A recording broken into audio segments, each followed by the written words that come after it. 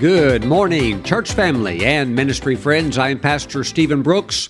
Welcome today to our online, internet, around the world church service. And I am so happy that you are here today because I am convinced that God's Word is able to do what it says it can do in your life.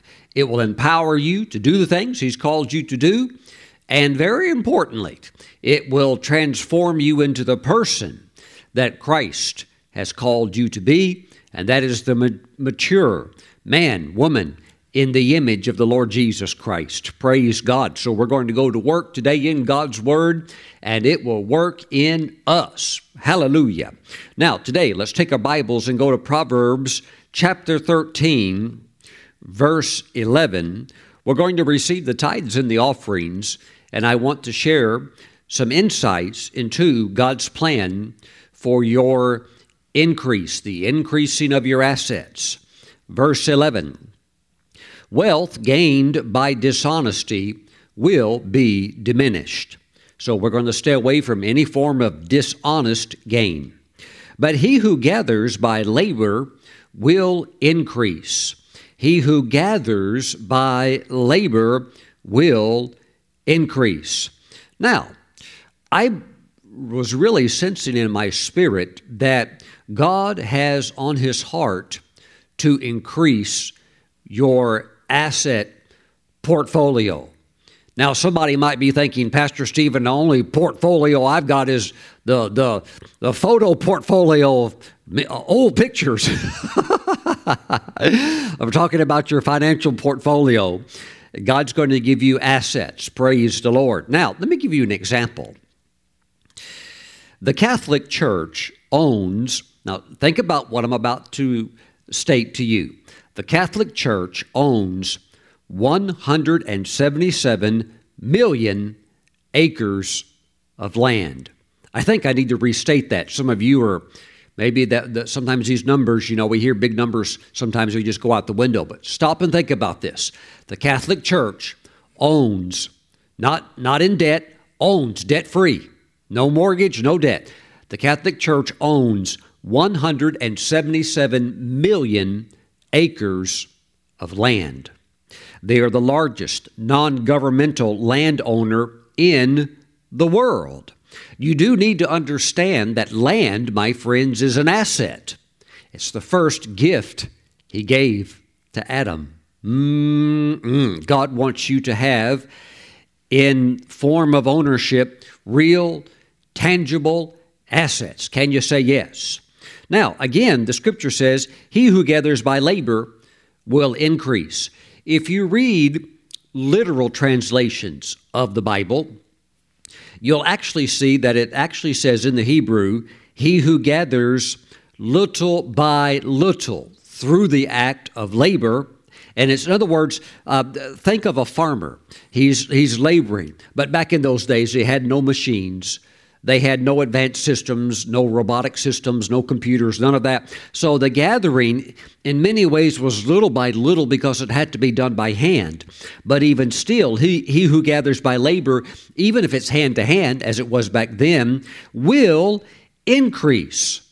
Now, you do have to admit that the Catholic Church has been around for quite some time, at least over 1,600 years. Some, of course, would say for 2,000 years that Peter was the first pope and so forth. I'm not here to, try to sort all of that out. But I'm saying you can see how little by little, over the centuries, a monastery here, land over here, another monastery over here. And today it's not just monasteries with,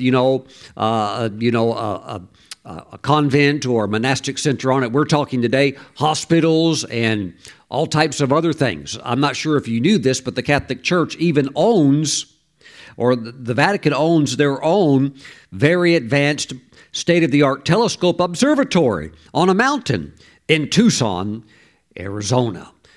And you might wonder, well, Pastor Stephen, what does the church need a telescope for? I don't know. Maybe you want to get one just to study God's creation. Praise the Lord. Get one up, put it out, look at it. And of course, if you want to look at it properly, you've got to get out in the middle of nowhere where there's no light pollution and up as high as possible. And they bought them a telescope. Praise the Lord. These are real assets. Assets. People want to go up the mountain and look through the telescope. I'm telling you, there's land that are assets. There's art treasures that God can bring into your life as an asset. How many of you have heard of the Sistine Chapel, owned by the Catholic Church, with these amazing paintings by Michelangelo, particularly the ones on the ceiling? And you know what that is? You know what all of that is? It's a gigantic money maker. For hundreds of years, people go there to look, yes, and you have to buy a ticket to get in. And I'm telling you, God, He wants to bring assets into your life. And God will increase you. He will increase you in the area of assets. Praise God. Now, what we're going to do, May 21 through the 23rd, we're going to celebrate Pentecost. And we're going to bring in, during that time frame, May 21 through 23rd being Sunday, Pentecost Sunday, we're going to bring in our very best offering to the Lord, a pure gold Pentecostal offering. This offering is designated for the television outreach of Pure Gold programming. It's actually called Pure Gold with Pastor Stephen. And this is the television outreach of the ministry, which is the largest, furthest reaching outreach of the ministry. And your giving, your Pure Gold Pentecostal offering will go towards that. And the Holy Spirit showed me a vision that those who will sow into this Pentecostal offering, the golden oil of prosperity will touch your seed and will bring harvest into your life of prosperity. And I'm assured in my heart that many of you are going to increase in assets. Yes, I know you'll tithe on it. I know you'll sow another seed because you have a giving heart. But my friends, I see assets getting larger in your life. Now, Pastor Stephen, we just need to get rid of everything. Jesus is coming back. Just unload everything. I'm here today to tell you I think you're going to be around longer than what perhaps you're thinking. And even should Jesus come and interrupt that, hallelujah, goodbye, we're out of here. Who's going to complain about that? But my friends, you need to have a longer-term vision because God wants you to have assets in your life. And I see that as you're gathering by labor, even if it's little by little, and you see that half-acre lot over there on the subdivision that nobody's bought, and it's just sitting there, and you think, you know what, I've got enough money to buy that for cash. I know many of you watch from different parts of the world and even different parts of America, but, out in California, if you want to buy a half acre, Southern California, you're looking at minimum $500,000. That's with no house on it. That's just raw little piece of land. But out here, particularly in North Carolina, I mean, there are lots, 1 acre you can buy for, if it's out in the mountains, you can buy it for $2,000. If it's in town, there's some available for $8,000. So it's not like you have to get a 30-year mortgage on some of this. Maybe you just see a lot and you think, you know what, I think I'll buy that just for the purpose of increasing in assets. And then there's other properties God can help you with and other types of things God can bless you with. Praise the Lord. I tell you, I bought a lot one time on the golf course, and it was the last lot that was there, but nobody bought it because it was covered with trees. And what had happened is anytime the local guys would mow people's lawns, all these lawn mowing companies, they would cut their grass. The big lawn mowers, they suck the grass up and it all goes into a big chute. Well, the lawn mowing people would take the grass and they would throw it onto that lot. And for years and years and years, just people had thrown their grass over on that lot. So the lot didn't look good. It had trees all over it and vines growing all over the place and grass mulch thrown all over the place. But I could see through all of that, and I could see, wait a minute, if I buy this and get it cleared, it's going to be really pretty. And that's exactly what I did. And I offered to the owner a purchase amount if he would do owner financing for me, because I couldn't buy the whole thing, and it's very hard to get lending on raw land. Banks don't lend on land. And so he said yes. And I gave him a down payment, and then I made payments till I paid the whole thing off. And at the same time, as soon as I bought it, I started getting it cleared, and suddenly people could see what it was. It was so beautiful when I was done with it and had it all cleared off, and people were just like, I can't believe that. People were saying, I can't believe that lot was right there, and developers were like, oh, we should have bought that lot. Wow. But it was too late. I got it. It's a beautiful asset. Now, eventually I sold it. Hallelujah. The man that bought it from me built an absolutely beautiful home there. It's one of the most prettiest homes on the golf course. So I'm just saying God can help you grab assets. And even if you sell one, well, grab another one. Praise the Lord. Look, if the Catholic Church can have 177 million acres, you can probably get an acre here or there somewhere too. Praise the Lord. Praise the Lord. You don't need 2,000 years to do it. Woo! Glory to God. By the way, of course, when you do go to Israel and you see so many of the holy sites, you'll realize, hey, somebody owns those. Yep, it's usually the Catholic Church. Now you'll have the Orthodox Church, some of the Armenian churches and so forth, they own some of the beautiful sites too, but the majority of them are owned by the Catholic Church, who had the wisdom and foresight to see these are holy places that people will come to. We should own these, and that was a really wise move. Assets. God wants to build your asset base. Woo! Praise the Lord.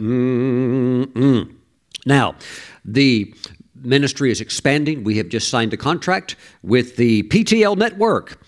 Jim and Lori Baker, we are so happy to be going on the PTL Network. The program, Pure Gold, will be every Wednesday at 1:30 p.m. to 2 o'clock, and that's Eastern Time. And that will begin to launch in about 2 weeks. So, my friends, your tithes keep moving the ministry forward, and your special gifts towards these special projects, such as the Pentecostal Pure Gold offering, help us to continue the global outreach through television, where we are now speaking to a global footprint of over 1.1 billion souls. And there's a lot of people that are watching. Praise God. So, thank you for your giving.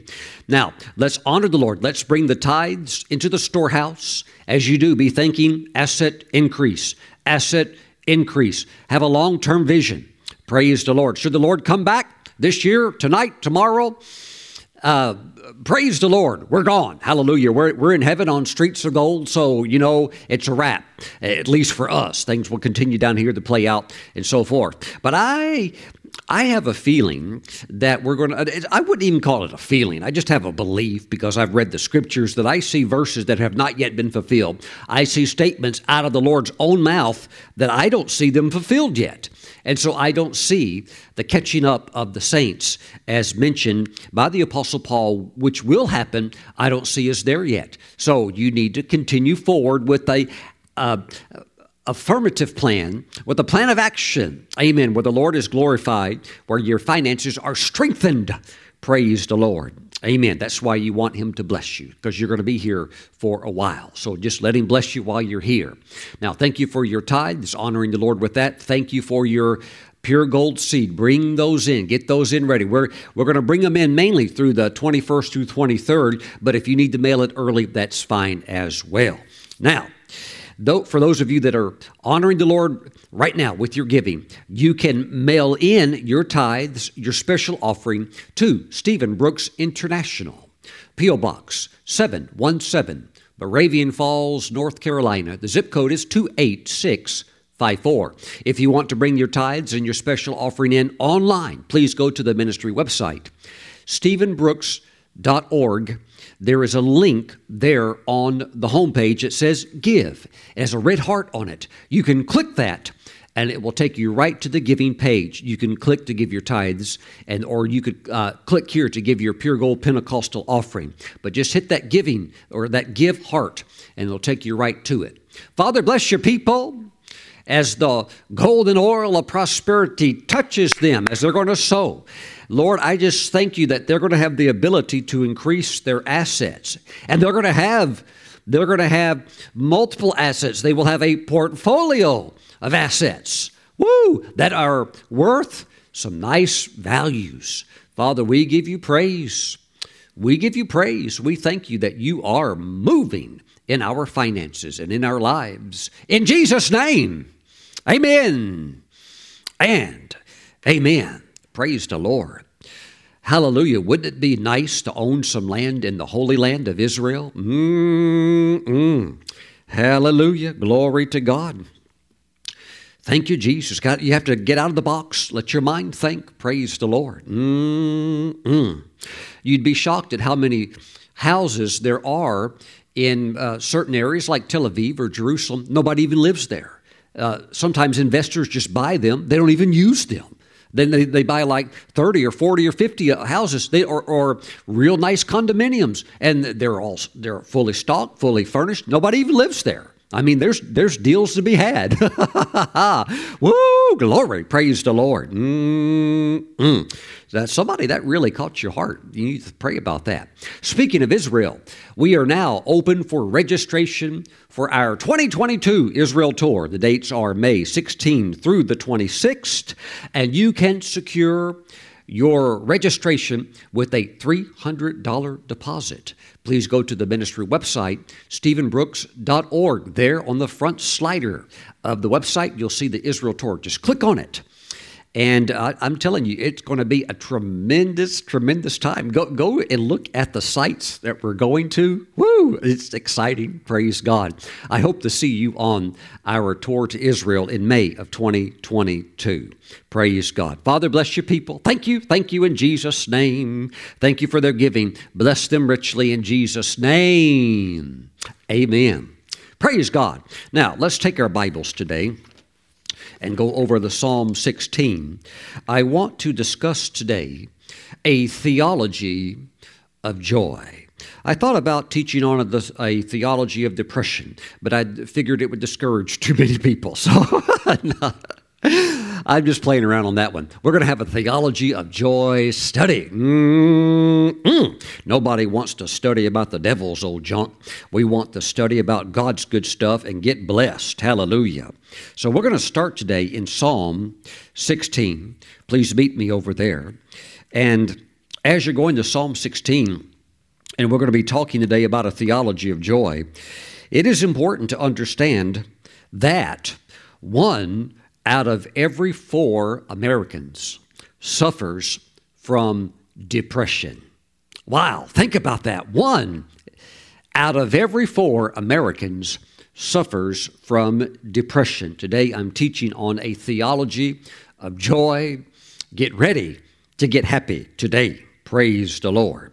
Heavenly Father, as we go into your word, we thank you that the entrance of your word, the understanding of your word, brings light, illumination, and understanding. So we don't have to be in darkness, we don't have to be in depression, and we're not going to be. Father, thank you for your goodness, your liberation, and your freedom, and the anointing of your Spirit riding on the word of the Lord today to set anybody free that would struggle with depression. Now, Father, we thank you in Jesus' name. We agree and say, amen. Psalm 16, let's go right to that classic verse, verse 11. You will show me the path of life. In your presence is fullness of joy. Now, you're always going to have disturbing things in the world until Jesus comes back and rules and reigns over the world from Jerusalem, which will be the global headquarters of his kingly operation. Until he sets that up and until we get into that dispensation, we're going to have things in this world that are difficult. Some things you pass through. You know, we had World War I, then we had World War II, which in many ways, just touches and affects the whole world. And even today, we have things flare up here, there, different places. We have things in America, tensions and the various things that we go through, or even other things that could trouble your spirit or could cause, somebody to become depressed from a natural perspective. Maybe you just live somewhere where the sun doesn't shine very much. And there are certain countries where there are clinical labels for what can happen to people that just hardly ever see the sun come out. And it could lead to certain diagnosed types of depression, particularly if it's just like raining all the time and it's gloomy all the time and cold all the time. Hello, London, praise the Lord. Some of you know what I'm talking about. It's a beautiful city when the sun's out, but I tell you what, it can get into that mode where it's rainy and wet and cloudy, and you just would hope for some sunshine to come out. I did see one certain area of land. It's actually a piece of land that I've thought about buying for the ministry. But as one man who lived there said, you know what? He loved being there, but he only stayed there. I think the longest he said he stayed there was maybe like 20-something days, because he said the sun just never comes out. And I thought, you know what? That's probably not something I should buy. And Kelly said, no, Stephen, it's too rainy and cold and drizzly. I said, yeah, it probably wouldn't be a good place to buy. Praise the Lord. Now, it would be isolated. You could certainly have some good prayer times, but how many of you like some sunshine? I know I do. Praise God. And of course, you also, to a certain degree, need that with vitamin K and all of these other things. Now, there is the element of understanding that although there can be negative things that could discourage or depress, yet there is the joy of the Lord. Now, joy is the natural outcome of fellowship with God. I want to say that again. Joy is the natural outcome of fellowship with God. Joy touches our deepest spring of emotion, and it includes the feelings of exultant gladness, which often find an outward expression in such actions as leaping, shouting, and singing. Glory to God. That's the manifestation of God's joy bubbling up in your spirit. Praise the Lord. Now, of course, when we talk about being in God's presence and the joy that is associated and released by being in the presence of the Lord, you have to understand that this is not just talking about your prayer time. And that's what a lot of Christians compartmentalize this thing of the presence of the Lord and that joy. They think, oh, all of that comes out of your prayer life. And of course, in your devotional time, in time of prayer, yeah, sure, you're going to have those encounters of the Lord's presence and that refreshing and all of that joy.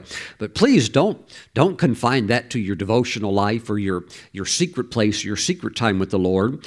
This, my friends, is really for what I would call, or what Scripture would even define as, the path of life. You will show me the path of life. In your presence is fullness of joy. So this is the path. This is the Christian walk. This is a 24/7 type experience that God has designed for us to live in. Now, if you're not experiencing joy, then you are not in the center of that path of life. And trust me, the enemy, he's very strategic, very cunning in trying to do things to detour us off of that path, which would take us away from that joy and to distract us. But my friends, we're going to stay on the path of life, which is Christ himself, and we're going to stay on the center of that path. But this is not just for prayer. This is for your daily life, even your work life, I would say. Now, back in the 1600s, there was a monk named Brother Lawrence. He's actually very famous today. It is possible to have these experiences with the Lord, and you write it out, certain revelations and certain truths that are so rich that when they are written and recorded, others from other generations read those writings, and it still has the same freshness and blessing. And what Brother Lawrence wrote back in the 1600s is contained in a little book called, which many of you have heard of, The Practice of the Presence of God. Trust me, when thousands today are still reading a 400-year-old book, it's good. And it's a really, really good book. If you don't have it in your personal library, I would suggest that you add it. Praise God. Now, Brother Lawrence was a friar. He was a monk. He primarily just simply worked in the kitchen. He was the cook, and after everybody ate and he'd cooked all the food, he has to wash the pots and the pans. So he worked mainly in the kitchen. After a while, he had some health issues. It seemed like what we would call modern day arthritis, and that held him back from all of the kitchen work. And he moved over to a job there in the monastery of primarily preparing and repairing sandals. So the thing is that even when he was working in the kitchen, you have to understand that although he's in a monastery, this is not like a real quiet kitchen. He said there was talking all the time in the kitchen, pressure demands to get this ready and get that ready and stuff like that. But even with all of that going on and the demands that were placed upon him in his career field, in his workplace, he learned how to practice the presence of God. Praise God. He learned how to just keep that all day long. Now, he became known as a man who had the most outstanding atmosphere around him of peace. And people said the peace that was on this man was real thick. He had that if you talked with him or came into contact with him and began to discuss things, that heavy peace of God that was on him would start to get on you too.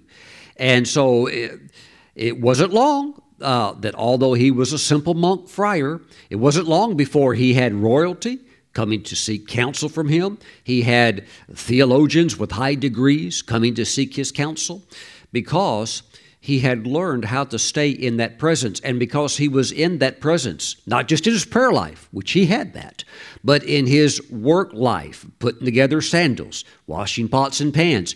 That presence was so strong, and along with it was a continual joy. Look, we are believers. We don't need to go around looking like we've been eating lizards. We don't need to go around looking like, we just drink, acid or pickle juice. We need to be people that have that joy of the Lord. Thank you, Jesus. Now, one of his teachings from the book, The Practice of the Presence of God, was that we are to purposely invite God into even the smallest things that we do each day.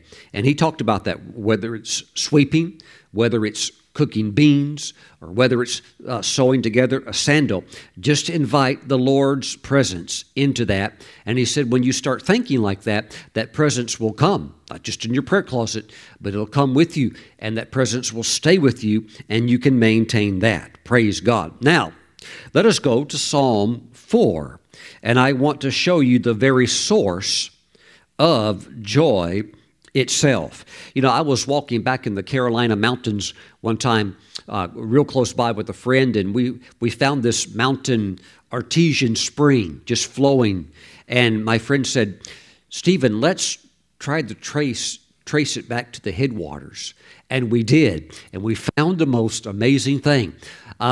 This stream was not a tributary from a creek or from a river or something like that. This was coming from an artesian spring that had come up out of the ground by a rock, and the water was shooting out of the side of the rock sideways, and then it would land and hit the ground and then begin to go down the side of the mountain and eventually into this, turned into this beautiful mountain stream.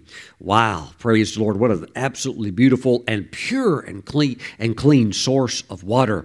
I want to tell you the source of joy, the headwaters of where the joy is coming from, so that you can tie into it. Psalm 4, let's go to verse 7. It says, "You have put more joy in my heart than they have when their grain and new wine abound."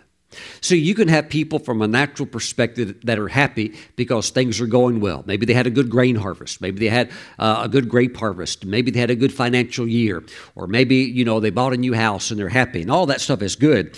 But the psalmist said, "You have put more joy in my heart than they have when their grain and new wine abound." The joy of the Lord is stronger than even good circumstances, and the joy of the Lord is stronger than bad weather. even if you walk outside and it's rainy and it looks like just a blah day, the joy of the Lord overrides all of that. And you're just like, Lord, thank you. Thank you for the rain. I guess the earth needs it. Praise the Lord. Lord, it is what it is. I praise you. Hallelujah. I actually walked into work one day. Now, remember, I wasn't born behind a pulpit. I worked in life, and eventually the Lord called me in the ministry. But while that calling was being developed, I kept studying and preparing, and at the same time working. And I walked into my work one day at a corporate company that I worked for. And one day I'd been in the presence of the Lord before I went to work, and I had been in the Word. And I walked in, not really realizing my mode or mood that I was in. And when I walked in, the right-hand manager, the associate manager underneath the senior manager, he looked at me and he stopped me and he said, Stephen, he said, stop it, stop it. Stop it. You're not supposed to be so joyful. You're supposed to be miserable like the rest of us are here. And he said it real loud, too.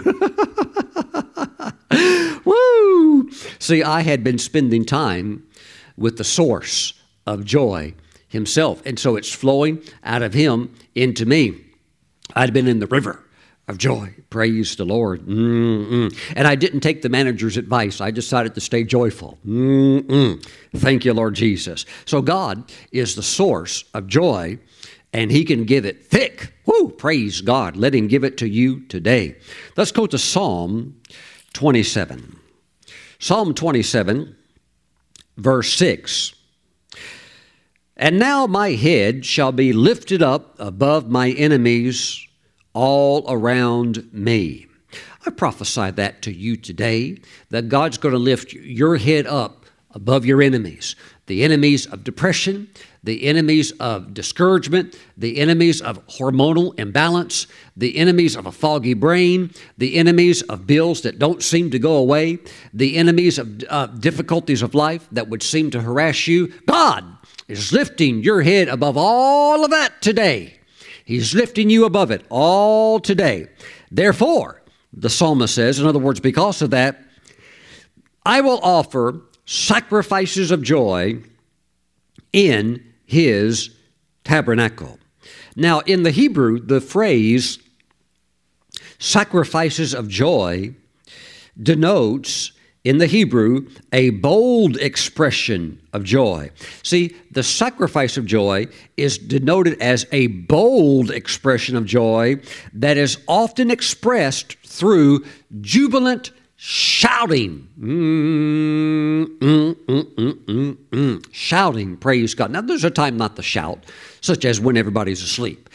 But there is a time to shout when that joy hits you and God's lifting you up above your enemies. There is a triumphant, exultant shout that says, yes, hallelujah, praise God. And you just shout. That is the sacrifice of praise. That's actually the literal Hebrew meaning of that. It means it is a bold joy that is released through a shout. And I believe that you should do it by faith, because I believe that God is lifting you right now above all of your enemies, and you need to shout by faith in joy in advance for this great and mighty deliverance. I see all of your bills paid. I see all of your needs met. I see your debts getting knocked out until they're all gone. Hallelujah. I see the enemies of sickness and disease being driven out of your body. And I see long life for you. Praise God. Can you shout amen today? And give him that shout of joy. There's something about it when the enemies, it begins to turn, and what they thought, well, they had you and they had the victory, and suddenly it turns and you're lifted up above them. They get afraid, and that shout sends terror through their camp. Now, let's go to the book of Esther, and I'll show this to you in Esther chapter 8. And I really do believe that the winds of change are going to blow in our nation. As we're going to jump into Esther chapter 8, you have to understand that Haman has just been hung. Oh, he was so certain that he was going to be able to exterminate the Jews throughout the kingdom of Persia. He was so delighted. He was smacking his lips. He was happy to create genocide. He wanted to have his name go down in history as the one that exterminated the Jews. But you know what? God turned it, and the winds suddenly shifted, and now he has been hung on the gallows, and fear begins to go throughout this massive kingdom that's under the king's control. And they begin to realize that the Jews, who it looked like they're finished, now God is lifting them up, and God is lifting you up as a child of God. And I'm telling you, the winds of change are going to blow. And I believe there's going to be a blowback here in America. There's going to be a pushback against policies of insanity, against fear tactics and fear-mongering, and all of this garbage that has been pushed upon the church of arresting pastors and things like that. I'm telling you, it's going to turn. It's going to turn. Praise the Lord.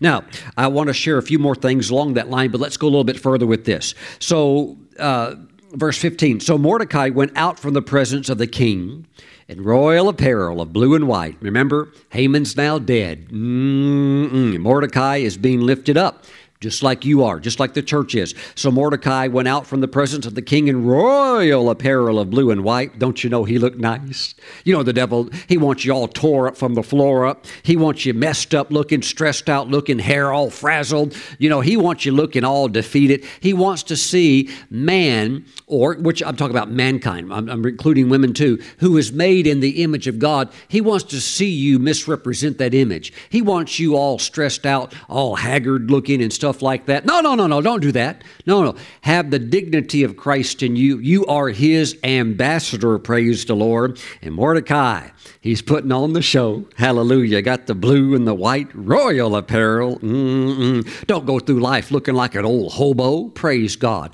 Have some dignity as a child of God. Thank you, Jesus. Amen. Now, he had a great crown of gold, not a little old bitty rinky-dinky thing, a great crown of gold, and a garment of fine linen and purple.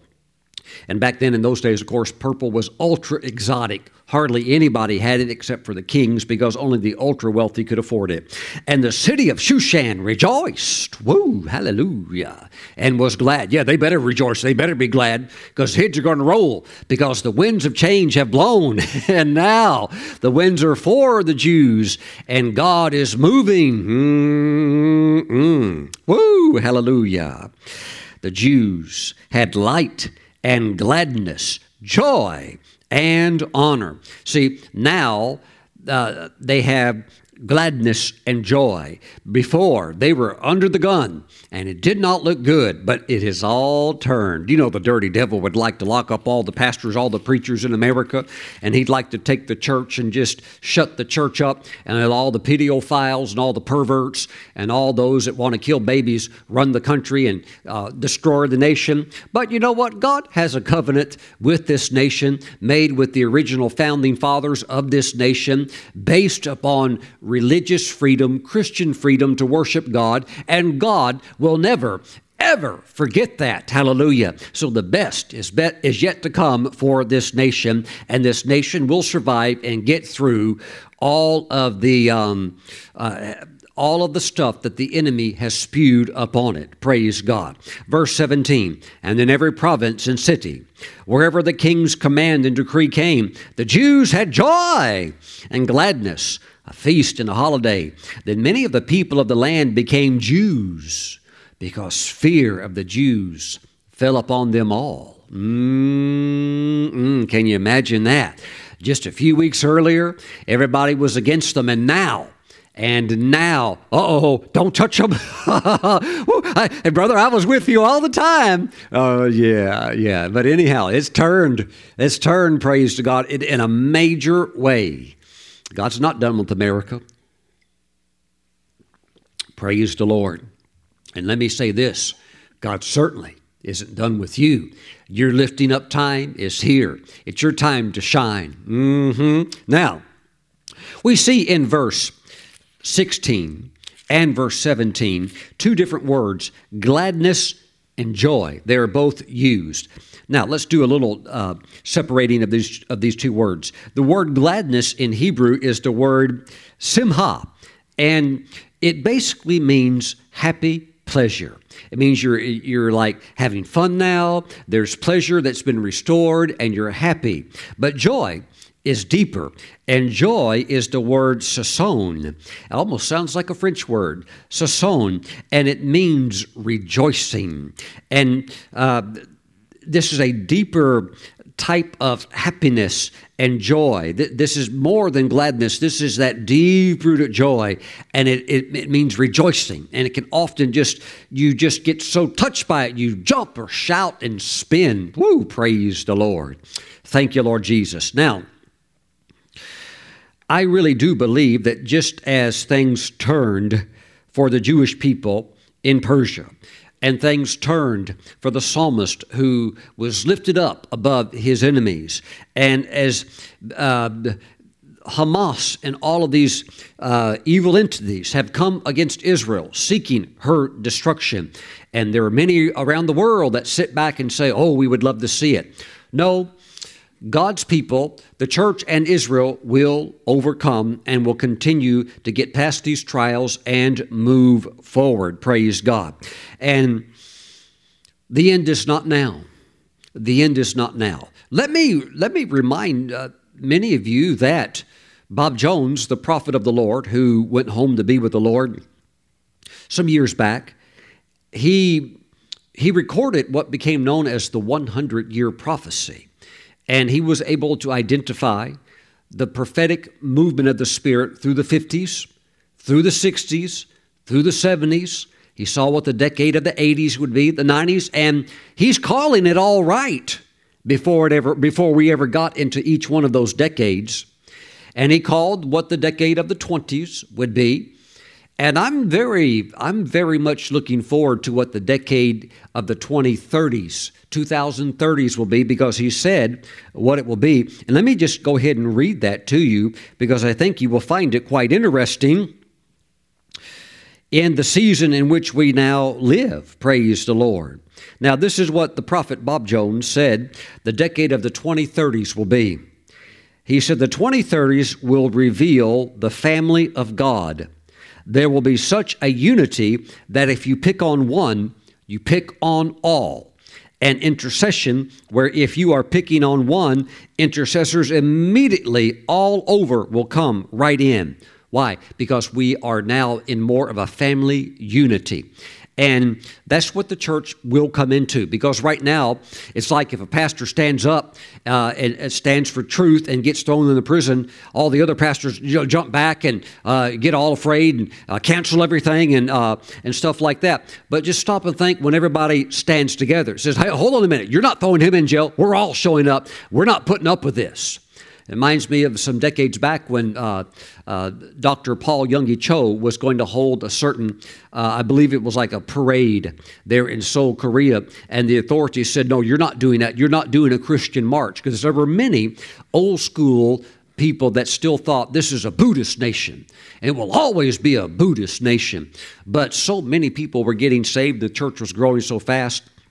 And Dr. Cho said, well, hold on a minute. Now, if all of you others can do your marches, we can do our march too. If you're going to have the Buddhist march, we can have the March for Jesus. And he said, we're marching.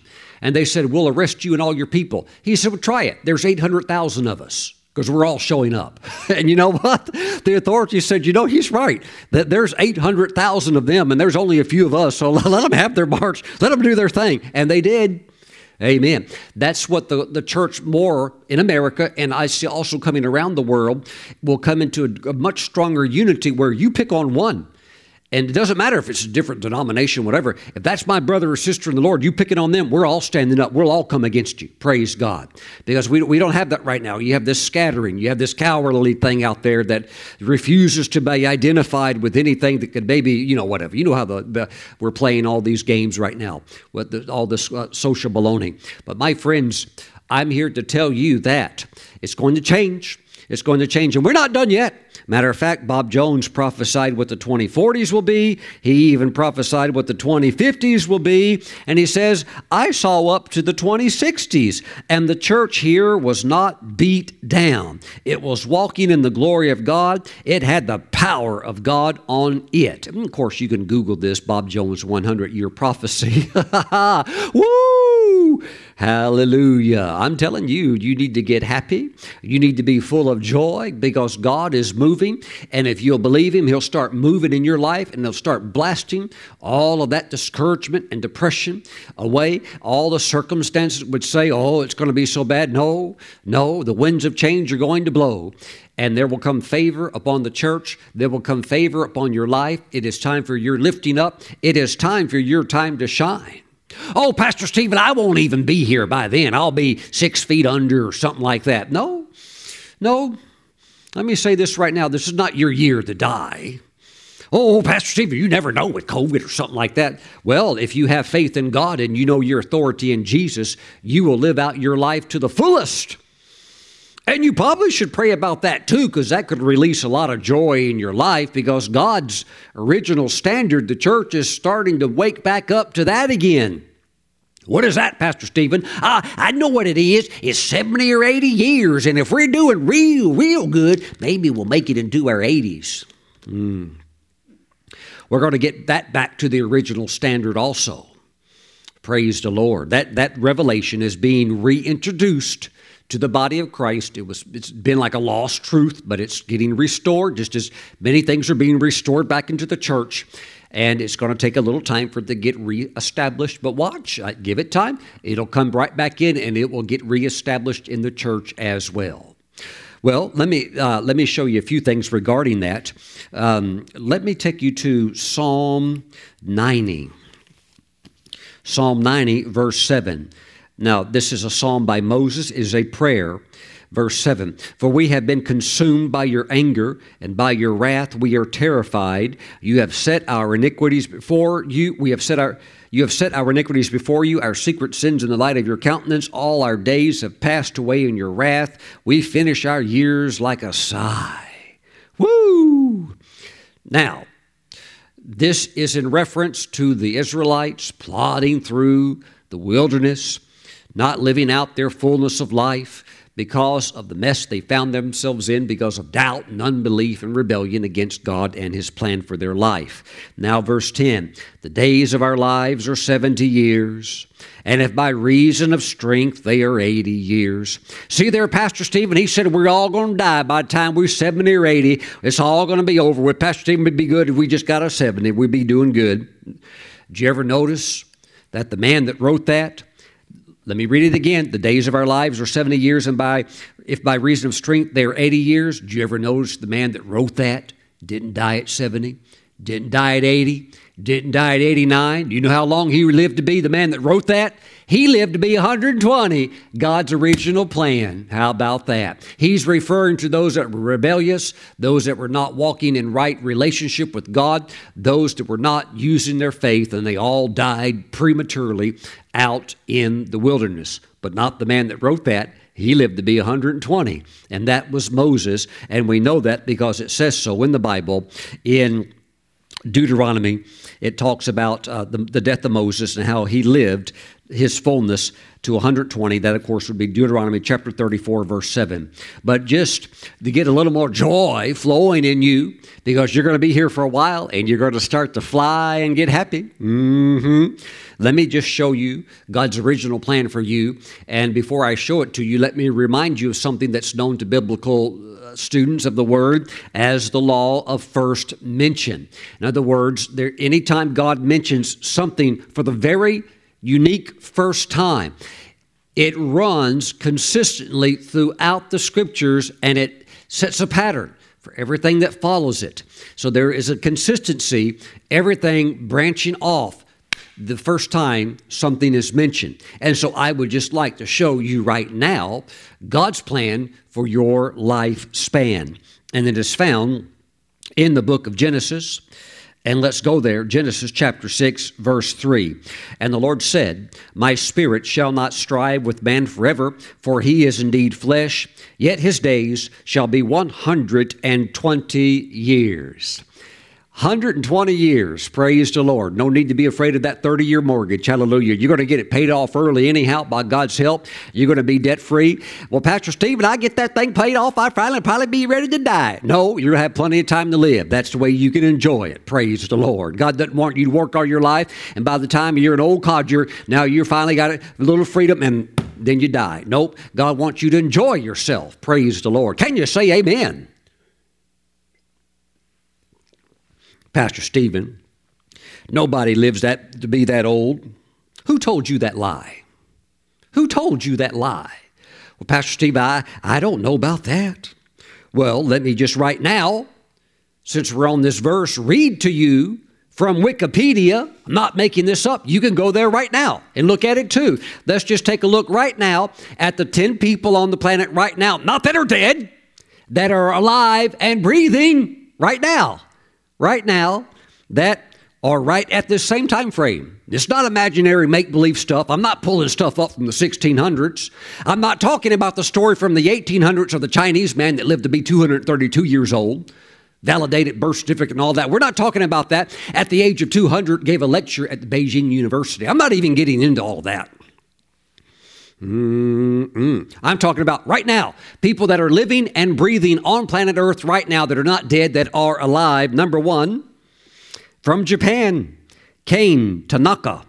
He's 118 years old and 132 days. How about that? He's 118. Oh, Pastor Stephen, don't nobody live that long. Yeah, you get on a plane right now, fly to Japan, you go see him. He's alive right now at 118 years old. He's alive right now. Your body is designed by God to live 120 years. It is designed by God, built by God, to go 120 years. Now, you need to take care of it. And also, God put those dietary laws in the Bible for a reason. I know there's a lot of types, shadows, and symbols in that, but there's also good health, nutritional wisdom that is to be gained by eating according to God's pattern. But I'm telling you, God designed your body to go 120 years. And Mr. Tanaka right now is 118. Woo! 118 years old. He's alive. Oh, Pastor, that's ancient history. They only lived to be that old way back in the old Bible days. No, he's alive right now. He's alive right now. He's 118 years old. The devil's a liar. He's alive right now. How about this lady, Lucille Randon in France? I tell you, France has had some long livers. The one lady in France, she passed away in 1997. She lived to be 122, I think. She was friends with that famous artist. What was his name? Painted all the pastel.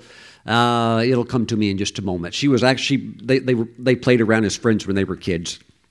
Anyhow, back to Lucille. Lucille Randon right now is alive in France. She's alive right now.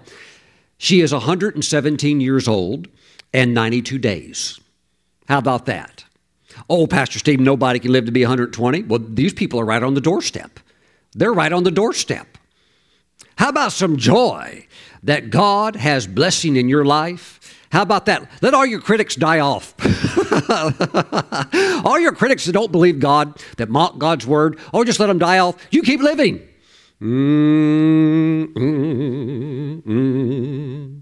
Let's go a little bit further. Number 3, Francisca Santos, 116 years, 205 days from Brazil. Number 4 spot, Jean Bott from France. She's 116 years. Number 5, Brazil again, Antonio da Santa Cruz. He's 115. And the next person from Poland's 114. The next person from the United States is Thelma Sutcliffe. This person, she is 114 years old and 225 days. You cannot even come close to getting on this list unless your credentials are extremely highly validated with a real birth certificate and heavy evidence to prove that you are actually this old. This is thoroughly heavily documented and researched. And we got somebody in America right now, 114 years old. Miss Thelma, God bless you. Valentine Ligny from France. She's 114 years old. Another person in Japan, 114. And another person, Hama Yasukawa from Japan, 114 years old. By the way, Japan just loaded with people over 100, loaded with people over 110. Who have you been listening to that's telling you that you can't live a long life? Woo, praise God. This is not your year to die. This is your year to take care of your temple and get the joy of the Lord and get a vision, get a plan, and stay on that path of life. Woo, praise God.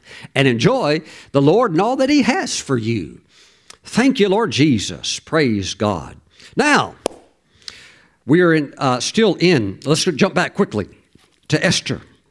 I'm just giving you some reasons to live, some reasons to break out of depression, some reasons to get into the joy of the Lord. Let it touch you. Let it get on you. Hallelujah. I declare your best days are ahead of you, not behind you. You've learned a lot. Hallelujah. You didn't get all that wisdom and accumulate all this knowledge just to flop, die. No, it's your time to now live in it and walk in it and enjoy the Lord. Praise God. Thank you, Jesus. In Esther 8 and in verse 16 and 17, we were looking at the word joy, which in the Hebrew is the word sason. Now, this word translated as joy, also denoting a rejoicing and a great jumping and shouting. Amen. This word is also often associated with the anointing of oil. Before we even go there, what kind of oil do you think it is? Oh, Pastor Stephen, I know. It's the oil of sorrow. Jesus was the man of sorrows, Pastor Stephen, and He's going to put it on us thick. No. Psalm 22, He is the man of sorrows. But the Psalm 22 is what He was going through on the cross. My God, why have you forsaken me? He was bearing the sins of the world. So Psalm 22, the man of sorrows, yes, he quoted from Psalm 22 on the cross. But my friends, don't think Jesus was walking around all depressed, all sad. Who wants to join me? Come and get on the depression band. No. He was a man of joy, anointed with the oil of joy, and that is in the Bible. Let's look at it right now. Isaiah 61. Oh, I know you know this chapter. I know you know how it starts out. Verse 1, the Spirit of the Lord God is upon me. So we get all excited about that. So you know people get excited when they pronounce God's name like G-A-W-D. Oh, I feel God, Pastor Stephen. That's good. You know somebody is joyful when they say God like that. Amen. The Spirit of the Lord God is upon me because He has anointed me. Anointed me with what? Because what Jesus was anointed with is the same thing that the Holy Spirit wants to anoint you with. It's the same anointing because it's the same Holy Spirit. And we see it in verse 3. To console those who mourn in Zion, to give them beauty for ashes, the oil of joy for mourning. The oil of joy. Jesus was anointed, it says here. It says the Messiah was anointed with the oil of joy. Jesus said, this is talking about me. He said, in your presence, this scripture has been fulfilled. He said that when He taught in the synagogue in Nazareth. He's talking about Himself. Hallelujah. He was anointed with the oil of joy. The man of sorrows was the man on the cross, bearing the sins of humanity upon Himself. Jesus wants you to be anointed with the same anointing, and that is the oil of joy. He wants you to be happy. Praise God. Amen. Psalm 45, verse 8. We looked at this last week. Verse 7. Psalm 45, verse 7. You love righteousness and hate wickedness. Therefore, God, your God, has anointed you with what? With what? Pickle juice? Therefore, God, your God, has anointed you with the oil of joy. More than your companions, the oil of joy. Same word used over there in Esther is the word sosone. Jesus had the oil of joy all over him more than anybody that has ever walked on this planet. And he wants you to have it all over you too. Praise God. Very quickly, we must go to the book of Ephesians chapter 5, verse 22. But the fruit of the Spirit, and here you have listed the 9 fruit. There's 9 gifts. Here are the 9 fruits, the 9 fruit of the Holy Spirit. But the fruit of the Spirit is love. Now we know that's agape love, which is the selfless giving type love that puts others before you, and it loves with the love of God. The fruit of the Spirit is love. And the second thing, in order of importance, the second thing behind the agape love of God is what? It's joy. And there's a lot of believers that know it's there. They know this scripture, but they don't act like that or believe that in their actual theology. If actually it was based on their theology, they would take joy right out of the Bible. But God wants to put it right into you. Praise the Lord. The oil of joy. Praise God. But the fruit of the Spirit is love, joy, peace, patience, kindness, goodness, faithfulness, gentleness, self-control. Against such there is no law. In other words, you can have just as much of it as you want, and you can flow in it just as much as you want. Praise the Lord. Thank you, Jesus. Now, some people, in their theology, all they do is see Jesus walking around crying. They'll be quick to quote to you, Pastor Stephen, but don't you remember that the shortest verse in the Bible is this: Jesus wept. Yes, but not all the time. I mean, he's not walking around all the time. Peter, give me another handkerchief. I done wore out another handkerchief crying. Peter, send John to get some more tissues from the store. I'm just wearing out these boxes of tissues. No. He wasn't walking around weeping and crying all the time. He had the oil of joy on him. Praise God. You know, there is something about that oil of joy that is miraculous. It is supernatural. And let me see if I can pull this up here. I have some information about what Jan Crouch went through. Her and her husband, Paul, founded TBN, the Trinity Broadcasting Network. And of course, TBN today has grown to be, if I'm correct, the largest Christian network in the world, with many sub-channels and so forth going all over the world. But here's something that you maybe did not know about Jan Crouch. Now, her and Paul have lived their lives out, completed their journey. They're in heaven. But Jan shared something very difficult that she passed through. It says here, some of you, our partners, have heard me tell of, Jan says this, she says, some of you, our partners, have heard me tell of the living hell I went through as TBN was being birthed. I could not function as a wife or mother. Jan goes on to say, I totally withdrew from life. I couldn't even laugh or cry. It was a nightmare I had never before experienced. I had even planned my own death. But then, praise the Lord, my miracle came in the middle of the night, and Jesus healed me. Now, there is a video, you can Google it, Jan Crouch, healing testimony, it'll pull it up. But here's what happened. When she was caught in this thick, heavy depression that just chained her up. And let me say that the devil really goes after ministers' wives. He really goes after pastors' wives, and it is amazing how I have seen the enemy attack pastors' wives with depression. And now my wife she's doing good. She's strong. She's blessed. She's walking in victory. But you always want to pray not only for the man of God, but for the wife, because many times the enemy hits the wife, the spouse, so hard with the depression thing. And it's a real attack. Well, Jan got hit with that. And she was all wrapped up in depression. And people had prayed for her, but she's still stuck.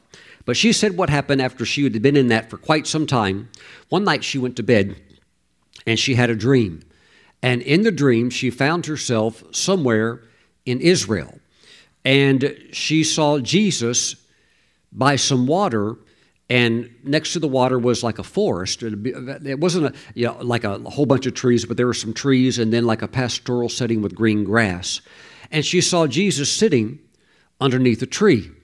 And while he was sitting there, some of the apostles, there were, of course, 12 of them, they would come to him and bring him information or share something with him, and they would talk to him just for a moment, then they, one at a time, and then one would leave, and then another one would come. And then she said, one of the apostles, and she said she believed that she knows who that one was, came to him and shared something with the Lord.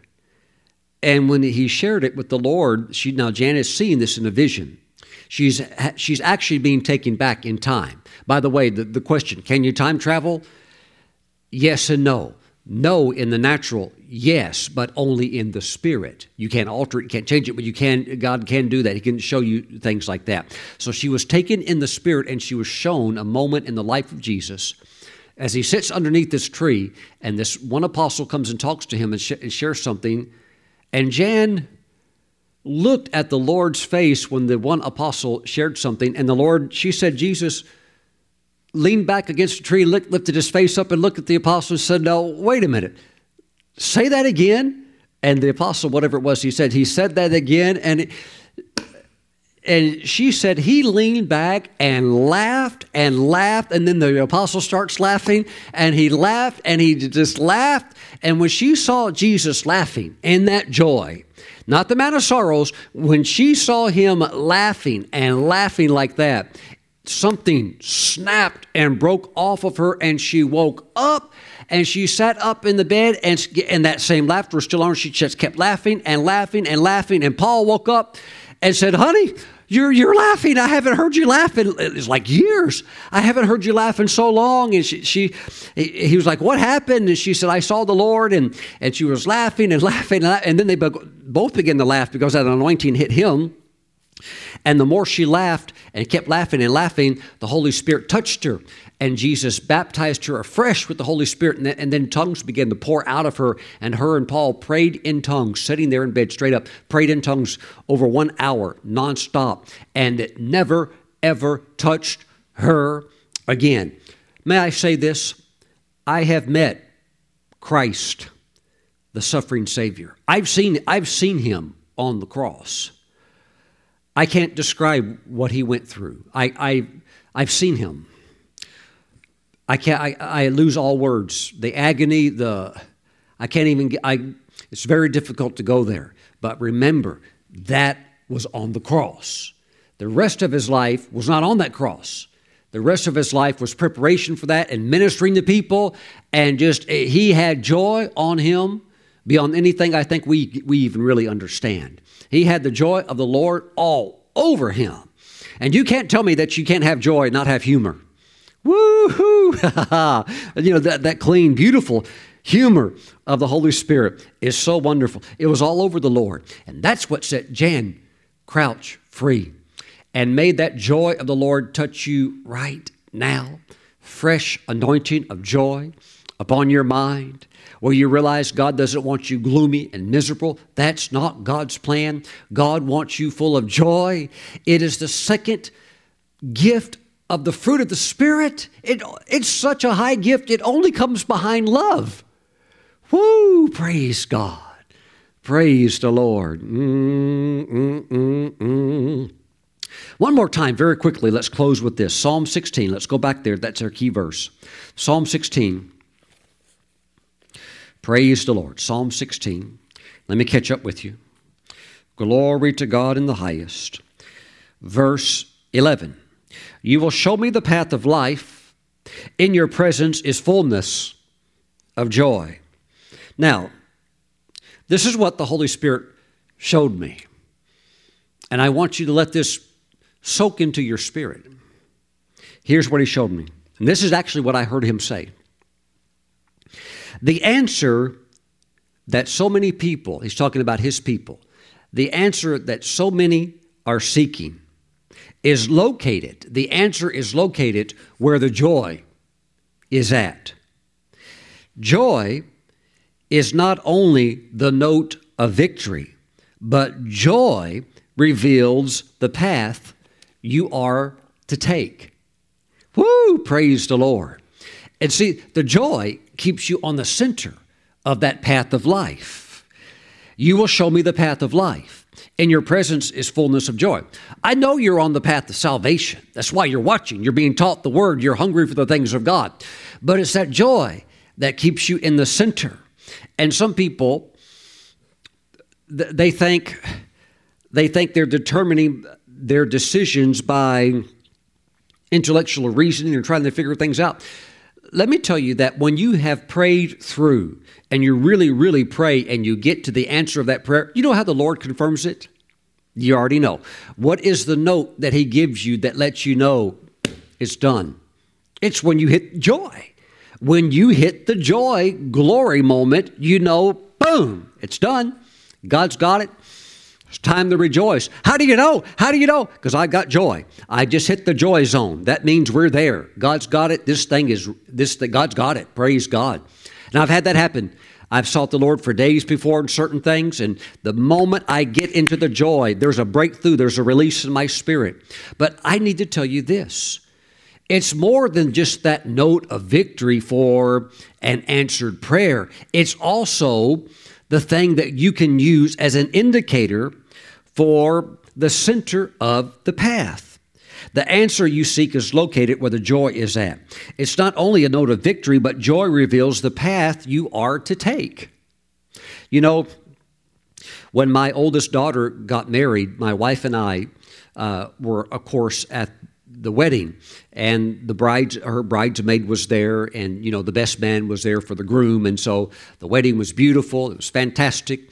Now, of course, my oldest daughter has children, and the marriage and the family is just such a beautiful thing.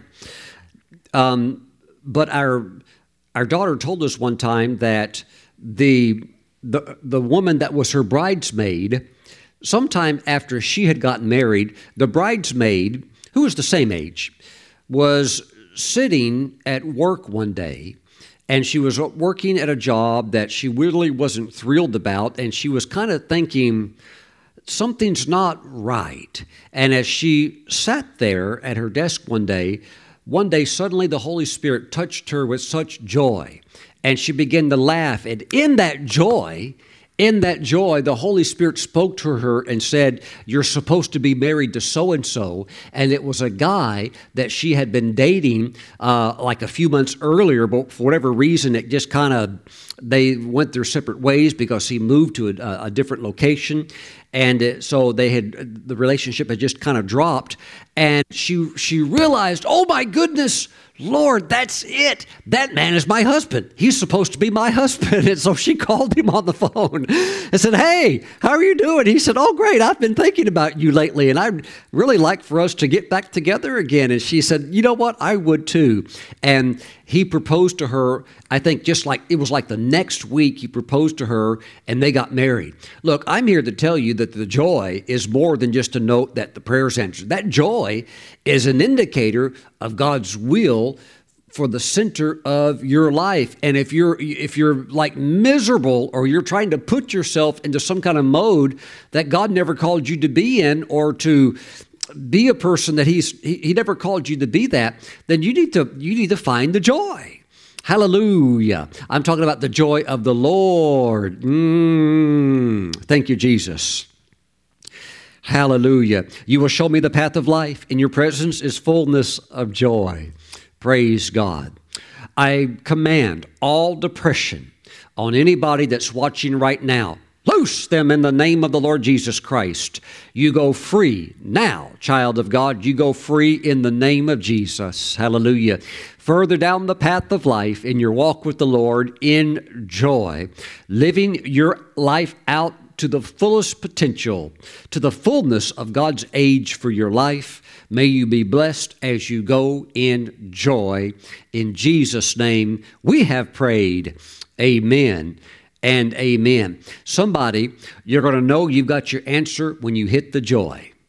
Some of you've been seeking an answer to something for 10 years. The Lord showed me that earlier today, that for some of you, you have not found the answer. Oh, others have said, oh, this is the answer. And you knew in your spirit That sounds like good advice, but it's not the answer. And others of you have had people try to help you or, stuff like that, but you just know that's not it. Lord, what is it? You'll know it when the answer comes, because when the right answer comes, it'll light you up with joy. It'll light you up with joy. The Jews had light, joy, gladness. And you will have the same thing. And you'll know it when the joy hits you with that answer. That's the answer. That's the answer. Lift your hands. Father, bless your people. I thank you. May we walk in a proper theology of joy. In Jesus' name. A biblical eagle eye, prophetic view of joy. In Jesus' name. Amen. And amen. Hallelujah. It really is a supernatural force of God. Nobody can take your joy. The only way you can lose your joy is if you lay it down. Keep your joy. Keep your joy. Praise the Lord. Praise the Lord. For those that would be watching today's program and you're foreign from this joy, you don't know it, and you want to come into it, you come into it through the one that is the author of it, and that is the Lord Jesus Christ. If you don't know Him, you can know Him today. He is ready to receive you as a son, as a daughter. If you would like to receive Christ now, pray this prayer after me. Say, Lord Jesus, you died on the cross to save me from my sins. I believe that. I believe you rose on the third day and that you're alive right now in heaven. Jesus, forgive me of my sins. I give you my life. I turn from my sin. I turn to you. Save me. Wash me with your blood. Write my name in your book of life. Jesus, I take you as my Savior, and I thank you for saving me now. In your name I pray. Amen. And He has heard that prayer, and the Holy Spirit now lives on the inside of you, and the joy is there, and you know it. Praise God. Hallelujah. You have passed from spiritual death to spiritual life. God bless you. Welcome to the kingdom of God. And I would like to hear from you. Those of you that have just received Christ, email me at contact@stephenbrooks.org. Praise God. Share your testimony with me. Praise the Lord. Church family, let's take Holy Communion together. And if you're watching, even if this is not your set home church, you're still in the body of Christ. Let's take communion together because it is so good for your spirit to do. Grab some unleavened bread, grab some grape juice, and let's pray. Father, thank you for the bread, the juice. We consecrate it through this prayer. This is now the body and blood of Christ our Savior. Father, as we receive the flesh of Jesus, we thank you. We thank you that Jesus was anointed with the oil of joy. Let that anointing be running down our face, dripping oil of joy, running down our face to reach out to those in a world where so many are in the grip of depression, even bound by spirits of depression. Lord, let us pour in the oil of joy to others because we have an overflow. The oil of the Spirit. Father, as we receive the flesh of Jesus, we thank you for that anointing. In Jesus' name, we receive. Amen. Let's partake. Father, thank you for the magnificent blood of Jesus shed for the taking away of our sins. Thank you, Father, for the agony that Jesus went through as the man of sorrows, the man of suffering up on the cross. Father, we thank you also for the revelation for the man of joy, anointed with the oil of joy throughout his powerful earthly ministry. And Father, as we receive the blood of Jesus, we thank you for right standing with you through Christ's precious shed blood. We receive it now in Jesus' name with great thanksgiving. Thank you, Father, in Jesus' name. Amen. Let's receive the blood of Jesus. Praise the Lord. Just lift your hands, begin to speak in other tongues. Father, we thank you for the flowing oil, the oil of joy. Somebody's going to get the answer that they've been wanting and needing for 10 years, and that answer will come encapsulated in holy joy. Thank you, Father. It will come encapsulated with joy. Thank you, Father God. It's like a spiritual vitamin, the answer, encapsulated in joy. Woo! I thank you, Father. I thank you that you are showing them the path of life. I thank you, Father God. And that path, we travel it, anoint it with joy. Joy. Thank you, Father God. Bless your people with heaven's best. Heaven's best. And we give you a shout, a joyful shout, the sacrifice of praise in Jesus' name. Thank you, Father. Amen and amen. Praise the Lord. Now, some of you are stirred up in the Spirit. I will encourage you as I say goodbye. Continue to pray in the Spirit and let that anointed, joyful answer come. The answer will come encapsulated with joy. And yes, you will be happy. And yes, you may even get up and jump up and shout. Woo! Praise God. Amen. God bless you. I'll see you back next time.